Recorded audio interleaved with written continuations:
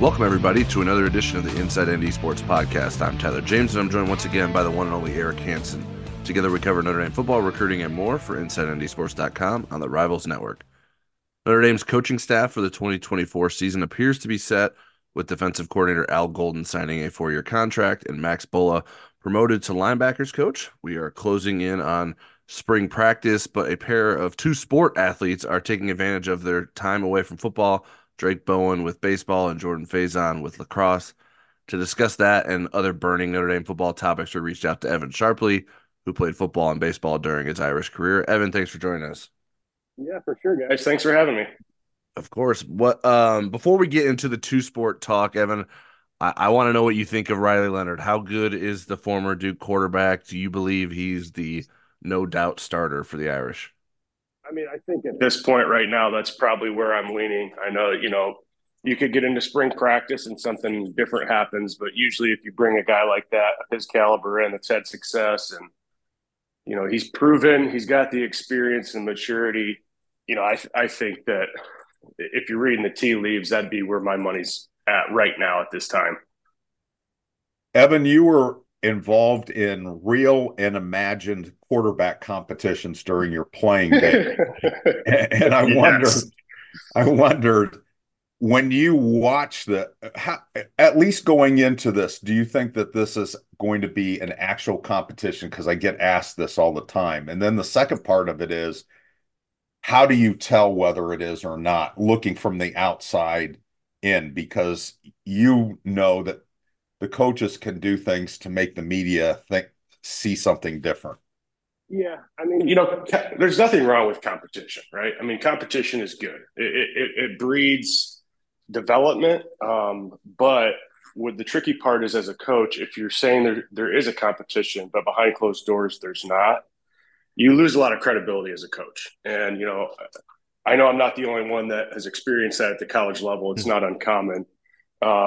And so I hope in this case that even if it isn't a competition per se to be the starter, those conversations with the quarterbacks need to be had behind closed doors. So that's the tough part. I think kind of what you're getting at, guys, is from our perspective, we can't really decipher that, right? Unless you're there for all the practices, you're sitting in the meeting rooms. It's going to be pretty tough to get a feel for where that is. But like I said, you bring a guy like Riley Leonard in, he's not going to sit the bench too. That's the other thing is I believe they're going to have to do everything in their power to make sure that he's the starter, whether he earns it or not. Now, I'm not saying maybe 2 or 3 games in and he's struggling, they could make a switch, but it certainly is a fine line. And guys, as you know, probably better than me at this point too. I mean, the landscape of college athletics, specifically, football, is so much different now as far as transfer portal and, guys come in, they expect to play right away where, it used to be when I was considering even, putting my toe in the water to transfer, it was a big deal because I would have had to sit out a year unless I went to, a D2 school or 1AA. So I just hope, and this is what I always say, when you hear that come up, there's a quarterback competition, and I know we all kind of giggle when that happens because it seems like that's just been the case the last 10 plus years at Notre Dame. That's usually been what's been going on. Is I just hope the coaches have those real conversations with these guys behind the closed doors, so that there aren't any uncommunicated expectations where players are having to put on a false face to the media and to friends and family. Okay, speaking of false faces, and I'm not saying that this is happening in this day and age, but certainly in 2007, I would imagine your teammates knew who the best quarterback was at different points of that season and that off season and so forth. And if that guy isn't playing and there you can make an argument it should have been you more in 2007. How does the team react? Because what we typically get, and I won't say about this team, but let's say during Brian Kelly, it was like, oh, we love each other. We don't, the quarterback room's close. We don't care who the starter is. but what really is happening? Are people taking sides? And do you need to prove to your teammates that you are the best quarterback? Well, yeah. I mean, that year, winning cures all, right? I mean, if Yeah. you're winning, it doesn't really matter. But that year, I mean, And there we're was a talking lot about more. '07, which was the Oh, 07. 49 season, Yeah, and Charlie right. Weiss hated my guts that year too. Well, it's okay. You and I were in good company. So, uh, yeah, it's, it was weird just, going into that season. Apparently, there was a straw poll vote with the coaches on who was going to be the starting quarterback. And there was some flack given. And I have this from some very good sources that there was a single vote for me, and Weiss made a comment about we're not trying to get Sharpley ready to play. We're trying to get Clausen and Jones ready to play. And it does. There are kind of fissures with it in the team when guys start to pick up on those things. But of course, when you start losing ball games like that, and I'm not saying that I would have cured the problem. I think had we maybe gone in on, the maturity and experience that I brought to start the year, maybe we win 6, 7, 8 games. I don't think we lose 9. And there's something to be said of that at the college level where, guys having been in the program for a while, that's helpful. But, it did start to happen. It wasn't necessarily super malicious, but, I had a lot of upperclassmen, guys that were, seniors graduating, even their parents after games. And it kind of got overplayed to a certain extent, midway to towards the end of the season about, man, Evan, you should be playing. So, and I'm not going to, continually harp on my side of it. I think as a coach, you really have to, if you don't have a feel for your locker room and your guys when you're going through setting up this type of competition, what you don't want to have happen is you lose the locker room. And losing obviously only exacerbates that. Evan, if you played under the current rules, would you think you would have transferred out? I've had people ask me that a few times, and I honestly I think I probably would have. Um, in part because the barrier is a little bit easier, and I guess you could probably, I mean, look at like a guy like Drew Pine, right? Who is kind of playing the system, but is smart. I was close to graduating based on my, the credits that I had accumulated and the prerequisites that I had, and that degree did mean a lot to me. I think that's another aspect right now too that is unique is I don't know if athletes look at getting a degree from anywhere, like one specific degree, as more meaningful than somewhere else. Um, and so for me, that was important. But had the barrier been less difficult, I could have easily gone and played somewhere for a year, transferred back to Notre Dame for a semester, got my degree, and then probably had another year of eligibility to play somewhere else. So, yeah, I probably would have, under the current rules, at least tried that out, given that my window was closing pretty quickly. Evan, I am curious what your impressions of Buckner and Pine are, and do you think that there is a future for them in football? I would assume Drew, once he gets his degree, is going to transfer again out of Arizona State. I mean, he already has, but I mean, he's going to find a football home. Buckner is not so clear. He's playing lacrosse. He's a kind of a deep reserve right now, but I would think football's still available for him. But what do you think about those guys? I mean, do you think either one of them could kickstart their football career if they wanted to? I think they're good. They're average to above average college football players. I mean, I may even put myself kind of in that category. Like, this is your window to continue playing. I would say, you know, maybe a practice squad guy at the next level if they really love the game, and then who knows, get into coaching or do something like that. But I think that you see a lot of players, again, similar to kind of my career track, where they're going to exhaust every opportunity they have to continue playing college athletics because it could be the end of the road for them. So that's kind of where I land. With Buckner, I think it was just one of those things as far as consistency in the passing game just didn't progress to the level that he needed to be consistently, having success. A danger with his feet, but it also is one of those things. If you get in the right program or the right system, and somebody can accentuate those types of things, and it doesn't necessarily need to be at a Power 5 school either. Those guys could go out there and have success for sure. There's a reason why they're in college playing football. They're not bad football players. It's just to be at that top 5% and be be an All-American or a stud. Not every guy's like that. Evan, what do you think Notre Dame did or should have learned from the Sam Hartman experience last year? And how do you think that will inform Notre Dame's ability to get the most out of Riley Leonard? Hey, that's a good question. I think what they should learn is it doesn't matter who you go and get in the quarterback transfer portal. So that's my worry going into this year, guys, is, they probably went out and got one of the best available quarterbacks in the transfer portal again. And last year, I think Sam was probably the best available too. And he had, I'm curious how the season would have gone last year had he not been on the team. And certainly in some of those big games, if you probably asked him too, he didn't play to the caliber that he wanted to. Mm-hmm. But I mean, you look at his career stats, and granted, I think he's 30 years old now, and he's played a million snaps in college. Notre Dame does have a 30-year-old on the roster this year. He's a kicker. That is unbelievable. I love that so much.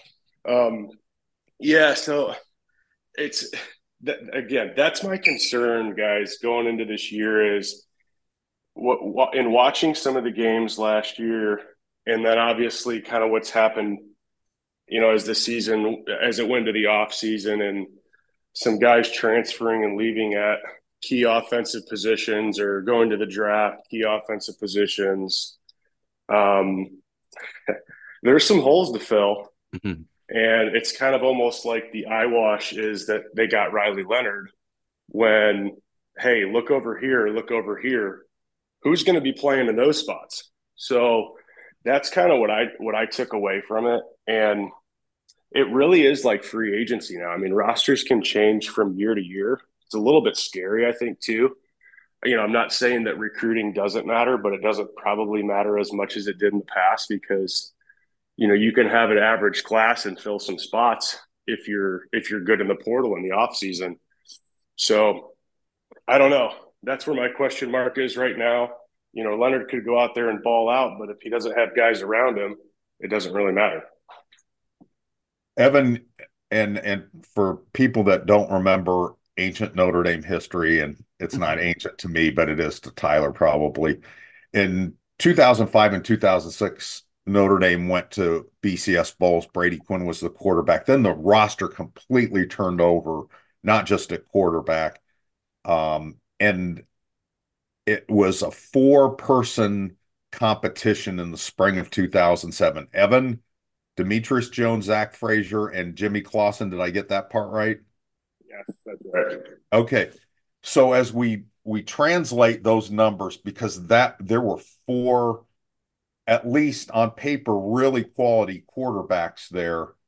And you don't have that a lot. You do have that this spring because Kenny Minchie and CJ Carr are here as well. How does the staff develop those guys when they're trying to have a competition between Angeli and Riley Leonard? Well, the spring's a good time for that. You can get a lot more rotations in during the spring than you can in the fall. Most coaches, I would say, they want to wrap the competition up, spring, summer. So by the time you get to fall camp, you really know you can develop your identity in the summer and the fall, right? You don't want to go into fall training camp with some of those things looming because ultimately the team does need to know, like, hey, who's our guy that's going to be in the huddle? And there are also certain situations where if there is a 2 quarterback system, and I know you guys know I loathe that. But if each guy is in a leadership position and they have the respect of their teammates, there is a place where that can work. But I just ultimately don't think it's ideal, right? I don't think that you always want to be looking over your shoulder at the quarterback position. If something bad happens, you want to have the trust and confidence and the coaching staff that they're going to stick with it. But in terms of getting the guys developed, and Eric, I'm glad you brought that up, and I know we've been talking about '07 a lot. But that was a major issue, not even in '07, but in '05 and '06, where Weiss's mentality was very much a pro thought process. Yep. And you don't graduate when you're in the NFL. I mean, you could have the same roster. You could have the same roster for 10 years, right? You could have the same guy snapping the ball to you for 15 years. And one of the big red flags going into '07 was the offensive line. And it wasn't that we had bad players. I mean, we had guys on that offensive line, Sam Young, Sullivan. I mean, these are guys that played in the NFL. I mean, I think Sullivan was a 10-year vet. But it was one of those things where he was really the only upperclassman with experience. Everyone else, Paul Duncan, I'm trying to think of who else was on the right side of the line there, Turkovich. These were all guys that just hadn't played at all. And same at the quarterback position. I mean, I think, when I got playing time as an underclassman, it was to go hand the ball off, right? That was it. It wasn't to go run the offense. And so, that's the thing is you have to somehow create and get these younger guys meaningful experience and reps in practice. And if the opportunity presents itself to do the same thing in a game. But I think for me as a junior that year, that was really the first time I was in a real competitive situation since I was a senior in high school. And that's tough. So, my hope from this coaching staff is, and I got to think that, of course, it's going to be different than a pro thought process, but you got to get guys reps. So, I'm sure that's something that they're talking about and discussing in their meetings, just to dial in what that rep count is to make sure that the development continues. And I hate to say it too, but a lot of it is probably on the individual quarterbacks. They're going to have to stay after practice. They're going to have to get there early. They're going to have to set stuff up in the summer where outside of the organized workouts and 7-on-7, they're going to have to put extra work in to make sure that, they're continuing to get better. One follow-up, because I've always kind of wanted to know this question. So this may be just for me and nobody else is interested in this. But we know that in August of 2007, Charlie was putting in a new offense that was geared to Demetrius Jones. And I'm wondering, as the team is watching this, I mean, Demetrius Jones ends up transferring very early in that season. He didn't even get on the bus to go to Michigan. And then he transfers to Cincinnati, and he's a bust there and ends up playing linebacker. And I'm thinking Charlie is pretty smart as far as quarterbacks go. How did it escape him that this wasn't a good idea? And did the team think that, Charlie was leading you guys off a cliff in August? Man, it's I don't know who was in his ear or why that happened. Demetrius was a good buddy of mine, but I don't think he just couldn't throw the football. We'll say that. I'll just be real kind. I think I could have probably farted a ball, out to a receiver better than he threw a pass. And I felt tremendously bad. He was recruited. He was recruited by Peter Voss, who I love Peter, and there were some things I think with his departure that were a little weird in bringing Clausen in. But they were really high on Demetrius and Zach Frazier, right? And Zach, I mean, Zach wasn't extremely accurate, but man, every ball was coming at 100 miles an hour. I can tell you that. But for whatever reason, I think, and I don't know if it was, Mike Haywood, maybe kind of looking at some of the success he had at Texas, and then obviously with Pat White and Steve Slayton at West Virginia. The bottom line was we didn't have Pat White or Steve Slayton, and we had a young offensive line and a young team. So it was kind of the perfect storm on. I think a lot of us did question why are we doing this? I mean, you look at our quarterback room. If that didn't work, we had really two more traditional pro style quarterbacks in me and Clausen. And that was the backup plan. I was the backup in both our normal pro style offense and I don't even remember what we called it, but I'm out there running zone reads and RPOs, which was all brand new. It was fun, but also, my skill set at that time was much more, stretch run, hard play action, pocket passing, where you're trying to get the ball to your playmakers. And that was the success that probably is the $1 million question: is why was that decision made and who really made it? I mean, it's going to fall at Weiss's desk, but it is very curious that was the timing, because success in New England, obviously running that offense, success the first 2 years with Quinn running that offense.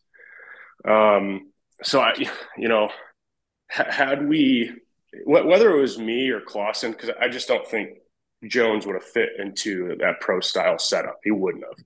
He probably would have completed 8 passes out of 30 attempts in the game. So trying to set him up for success.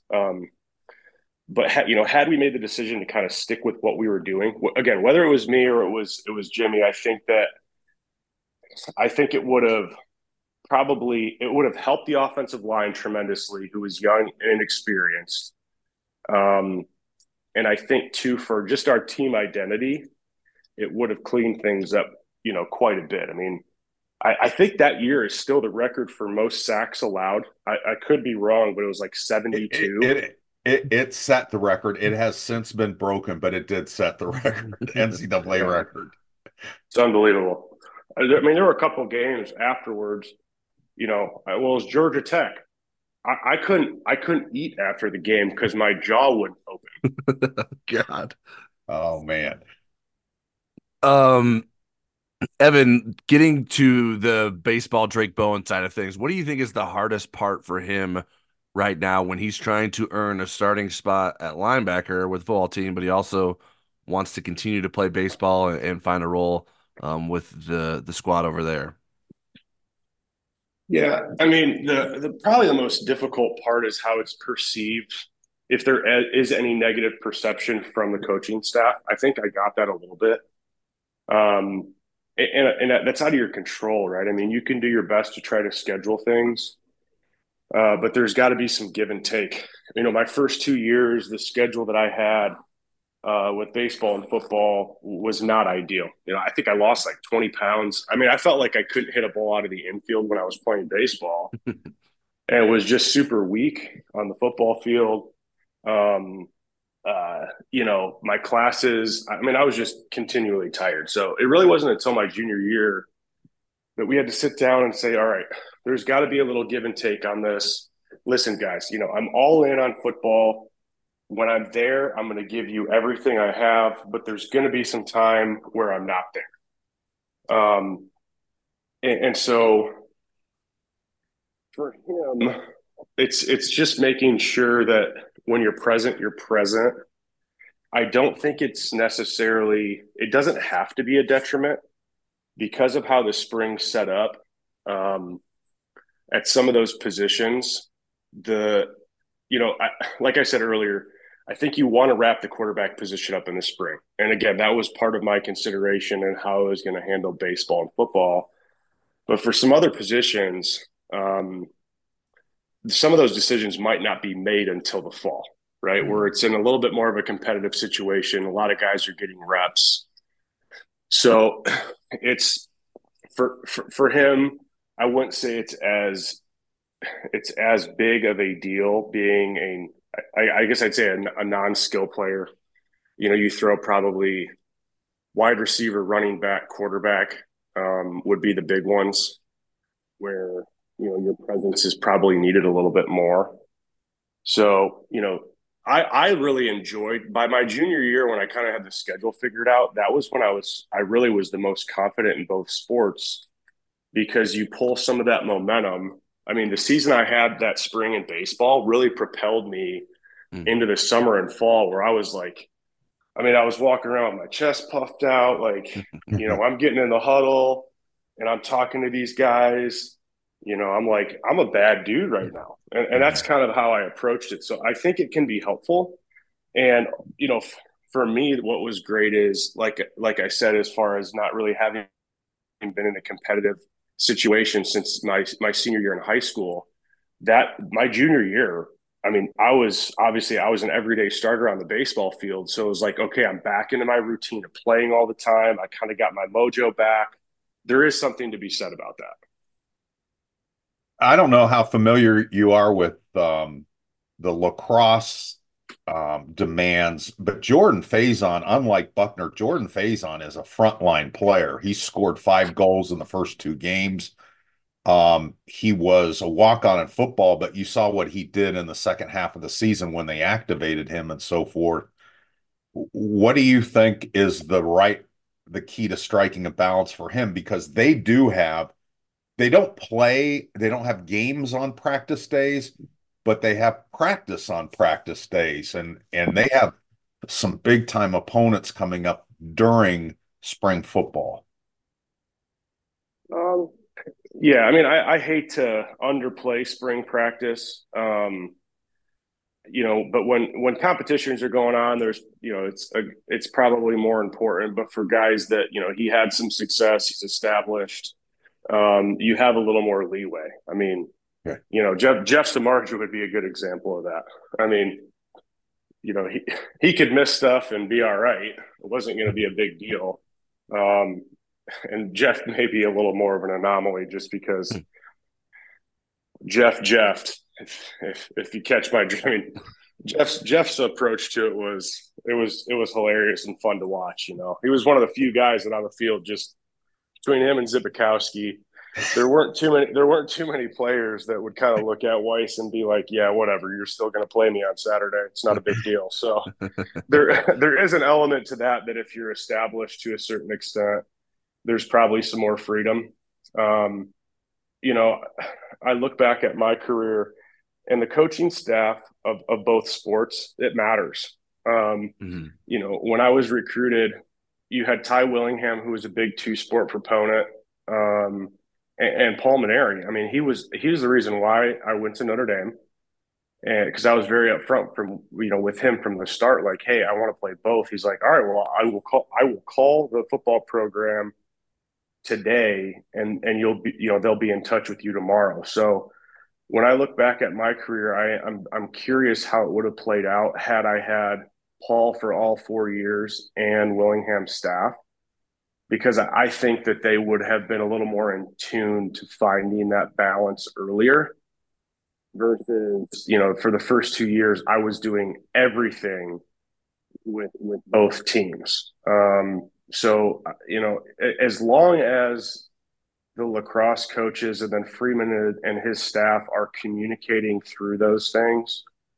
And I get back to kind of how I explained the quarterback competition too, is then that has to be communicated to the team as well, because you don't want guys who are in a competitive situation to develop some negative feelings if the guy they're supposedly competing against isn't there and they feel like, you know, it's not on an even playing field. No, when they show up, they're getting a ton of reps, right? So it's just communicating that. I think that's the biggest thing to make sure that everyone's on the same page. Evan, before we let you go, can you update our listeners on what you are up to these days? Yeah, so I live over in Bristol, Indiana. I got married a little over a year ago. My wife Julie, she is a musician and also is in the firearms industry. And then I last June made a career change, was not on my radar at all, and now I'm selling the world's best pontoons.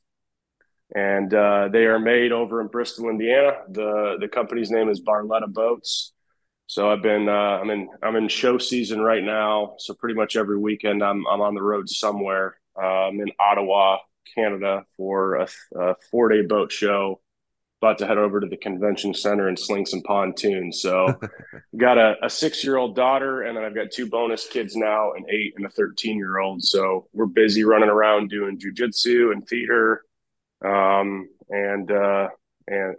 when we can kick back and relax a little bit. Do you still do the training? So I do hitting lessons once a week. Okay. I don't have a facility anymore, but I still love coaching. So I do hitting lessons. It's mainly with softball players now. And it was, I don't know, it was maybe 5 years ago, 6 years ago. There was a demand there because a couple of athletes that I was working with, Erin Koffel, who's a Bremen girl, Oh yeah, at she's Kentucky.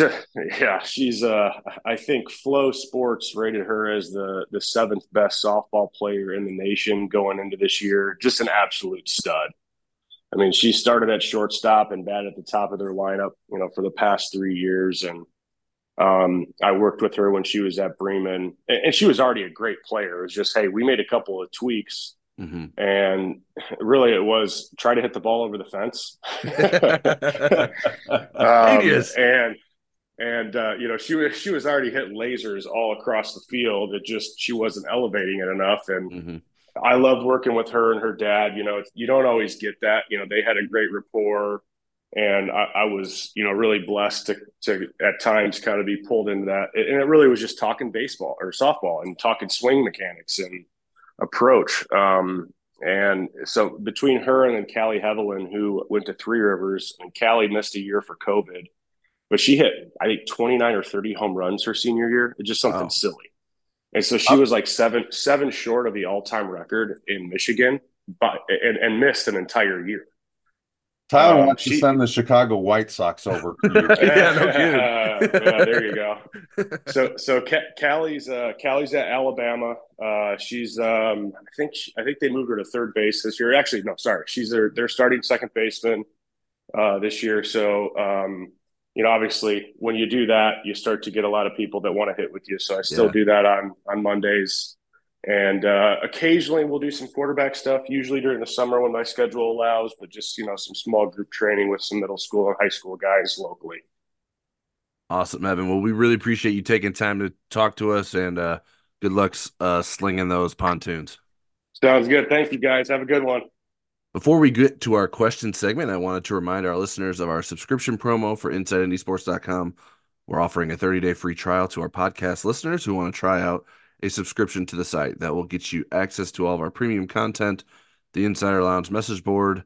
You don't have to wait for the next podcast. That's a question. And right now I'm running through all of Notre Dame's top targets in the 2025 class with the heat index, so that'll get you access to that as well. You can take advantage of this offer by using promo code NDPOD. That's NDPOD when you sign up for a subscription on InsideNDSports.com. You can also find a link to the deal in the podcast description or show notes.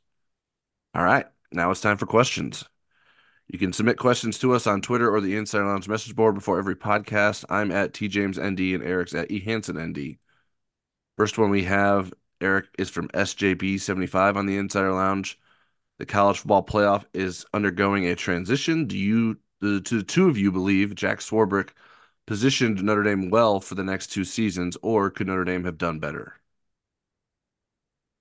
I don't know that Notre Dame could have done better without it being a knockdown, drag 'em out fight. If you remember when they were trying to put the 12-team playoff together, they were trying to do it in a pretty small time frame. Then there was some pushback, and then it got adopted anyways. But I think those fights could have dragged on for years. I'm satisfied with what Notre Dame did at that point.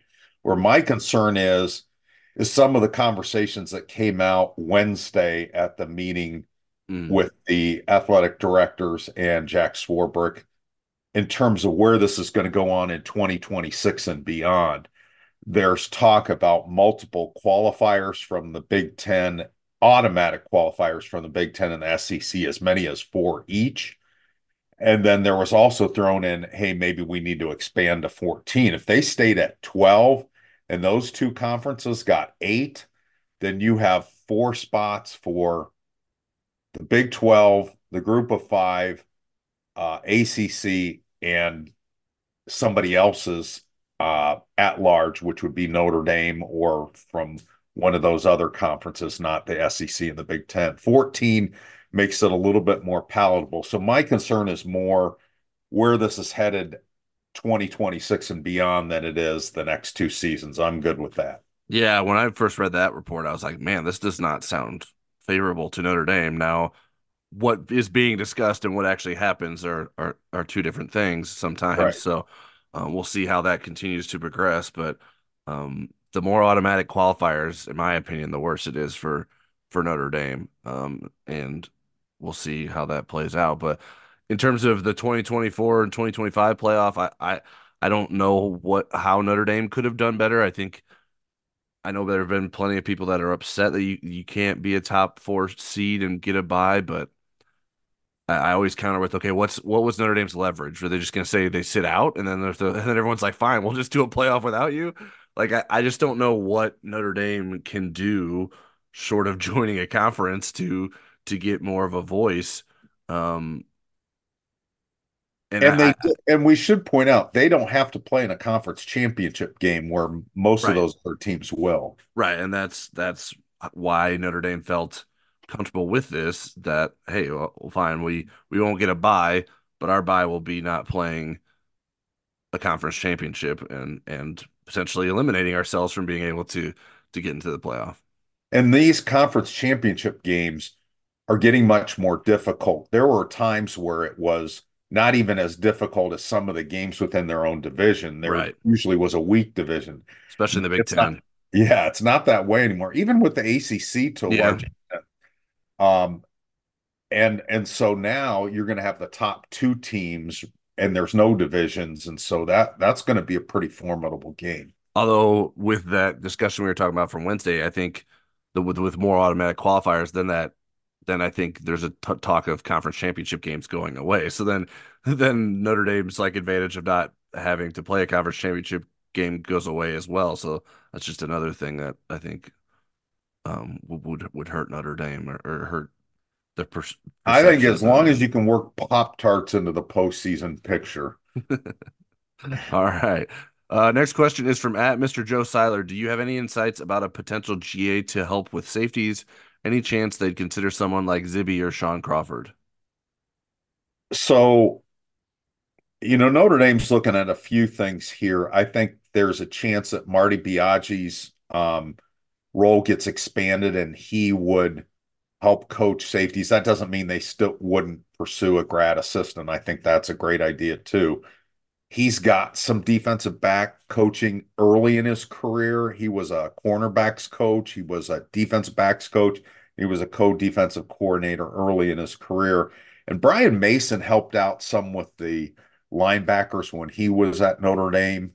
And he also helped with positions at Cincinnati as well. So it wouldn't be, but specifically Sean Crawford and Zibikowski, let's look at the possibility of that either now or in the future. I mean, Sean Crawford's not even in coaching. If you're going to get a grad assistant like that, you're not looking for somebody that's entering into the coaching business. You want somebody that has some experience coaching. I think the world of Sean Crawford and his Hmm. potential if he wants to coach.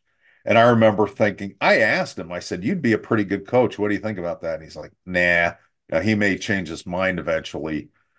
Zibikowski isn't very deep in his coaching career either. He's been everything but an astronaut, I think, since he left the NFL.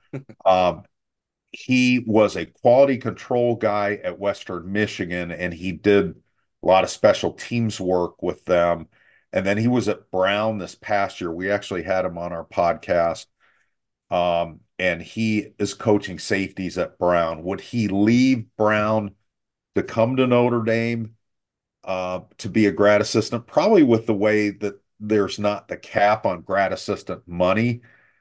But again, I don't know that the timing of that fit would be perfect right now. I think again, you'd maybe want somebody that's a little bit more seasoned. I love Zibikowski, so I would take him at my house just to raise hell and make me laugh and so forth. I think he'll be really good, but I think I'd want to see if he's going to stick with it and so forth. He's got a young family right now. And again, he switched careers quite a bit to this point. So I don't want to say anything bad about Zibby because he's one Yeah, of my good luck with all-time favorites. Yeah, and he's still good at boxing. So, that. and I love the family. I mean, Ed Zibikowski is one of my all-time favorite people in any realm of life. So, but I just don't see it happening right now. I wouldn't rule it out, but I don't think that's a trajectory I think Notre Dame is going to pursue. Yeah, and I don't honestly, the rules of what who's allowed to be a graduate assistant elude me. I don't know that I have a grasp on it. It seems like older and older, you can be farther and farther away from your playing career, where that didn't always used to be the case. So I don't know if Zibikowski would be able to qualify for a GA position anymore or not. Um, so that could be a loophole or a potential obstacle there. But yeah, I mean, I think I understand when fans like think of names and former players, but the best coaches aren't always necessarily people you know. I mean, no one knew who Chris O'Leary was when he came to Notre Dame, and he made quite the role for himself and was a valuable analyst and graduate assistant before he ended up getting promoted. So, um, I don't know who it's going to be. I haven't heard anything one way or the other, but I just wouldn't. I, I I wouldn't overreact if it's someone that you've never heard of, because that doesn't necessarily mean they can't coach. Next question is from at Charles W. Wolf. Has a recruiting class at Notre Dame or elsewhere for that matter ever filled up as fast as the 2025 group? I think Tyler probably has the stats right off the top of his head. My only recollection of in recent times, and remember the pandemic affected a couple of cycles because evaluations were a lot slower. But Texas Tech in a couple of cycles ago was in the top 10 of the team rankings because they had so many more commitments than everybody else. And I think that was just like 2 years ago when KK Smith was in that class for a while. Um, but I can't remember it being 17 in February with a whole year to go basically in the cycle. Yeah, I don't know that there's another example. It's not something that's easy to look up, in terms of like this is the record setting pace or whatever. Notre Dame, for its own, is pretty aggressive and has been pretty aggressive for the last few years. And I think part of this is the new recruiting cycle and calendar where official visits can come earlier, and more kids are visiting earlier in their career. Um, so I don't know that there's anyone else that's been faster. Notre Dame's um last cycle they had they didn't get their 17th commitment until June 2nd. So that's and Notre Dame was pretty high up there in terms of the amount of commits. The 2023 class, I was trying to multitask and look that up, which is if it sounded like it probably sounded like I was multitasking. Um, It did. Either that or you were thinking about Evan Sharpley's I think comment about I, being able to fart footballs farther than yeah, he created quite the anybody visual knows. for us there. Um, the Texas Tech 2023 class, it had 13 commits in February. Um, so I don't know. I mean, that would maybe that's the closest. I don't know what the standard is. It would take a lot of time that I didn't actually get to spend researching to try to figure that out if this is the record. Um, But Tyler's in shock that the Notre Dame men's basketball team won last night. That's why his brain is moving slower today. not only one, but won by 20 points. And so, but anyways, they're off to a very fast start, no doubt. And they're still, I mean, obviously, the amount of room that's left is shrinking, but they're still going after a number of guys. It's not like this is over yet for Notre Dame. So, an important couple of months still coming up here. All right, next question is from Marie Biafore at Biafore_Marie. How many points per game does the offense need next year in order to compete for a national championship or to make the playoffs and win a game? What is the highest points per game average you think they are capable of attaining, and what would be the floor? I think, Marie, you're looking at it a little bit in a view that doesn't apply. And this is why I'll say that. Notre Dame last year averaged 39.2 points a game. That was seventh in the country. Here's what the playoff teams averaged. Washington was 13th at 36.0. Michigan was 14th at 35.9. Texas was 15th at 35.8. And Alabama was 23rd at 34.0. So they averaged more points than all four playoff teams. Where Notre Dame has to be good is when they play elite defenses. You look at last year when they played Ohio State was the best defensive team they played. They were third in total defense. They scored 14 points against them. Clemson was a top 10 defense last year. Notre Dame struggled against them. Louisville was number 21. They struggled against them. So they're going to have to be good in those kind of games. Who's the good defenses next year? The transfer portal and coaching changes affect these more than they used to. Mm-hmm. But Texas A&M at 19th was the best defense that last year that Notre Dame will face. This year, Louisville is 21. And then they play two other teams in the top 50, Florida State 28 and Navy 44. So it's being good against the best defenses. That's how I answer the question. I'm interested to see what Tyler's math looks like. Yeah, I don't know. I didn't do a ton of math to come up with numbers, but I did come up with numbers. I said Notre Dame would need to average like 35, probably at least 35 points per game to be a reasonable competitor for a national championship. I think in terms of the ceiling, I think Notre Dame could get up to 40.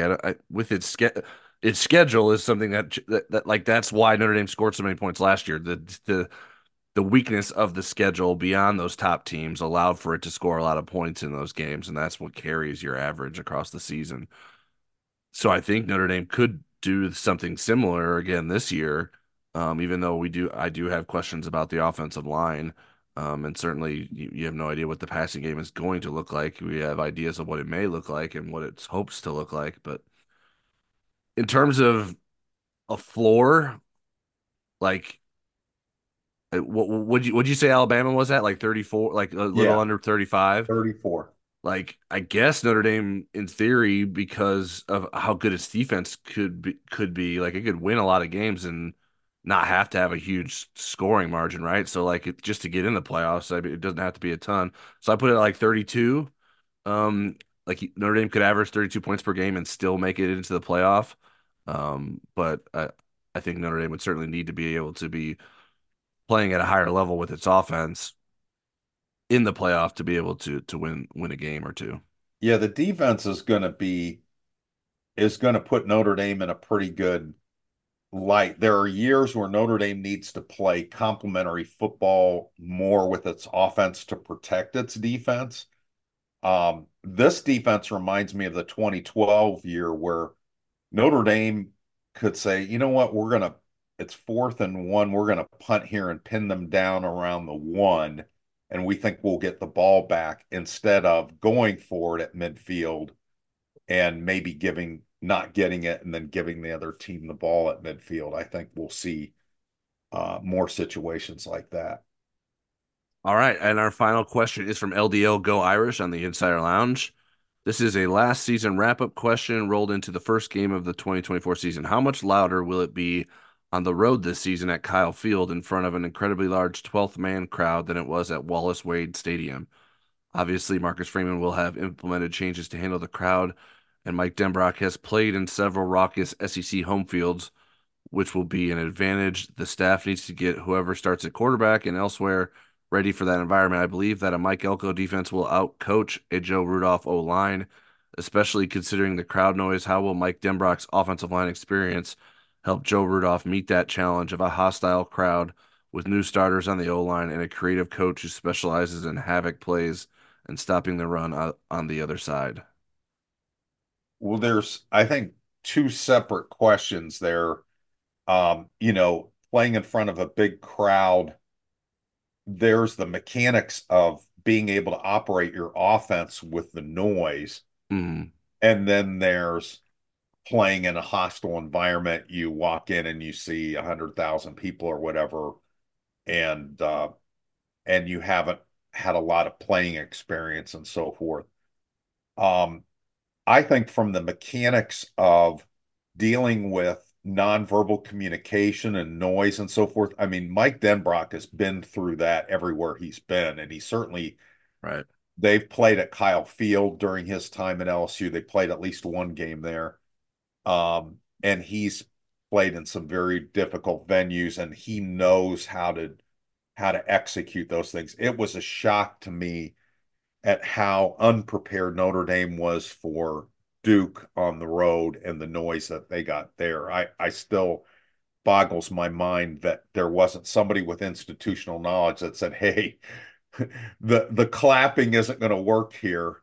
Um, as far as getting the offensive line to execute against a Mike Elko defense, I think I feel a lot more comfortable with that situation with Mike Denbrock being the offensive coordinator versus Jared Parker. Mike Denbrock's experience as an offensive coordinator, also Mike Denbrock's experience as a offensive line coach and a tight ends coach. I think he is just going to bring more to the table in terms of dealing with that. I also think if Riley Leonard is the quarterback, which I think he will be, there are things that he can do as a running quarterback that can mitigate a little bit of your offensive line's growth curve just by being able to get outside and run. I know that Duke has had some good offensive linemen, but his sack rate is super low for his career. He doesn't get sacked very often. So I hope that answered it. But again, I wouldn't tie in.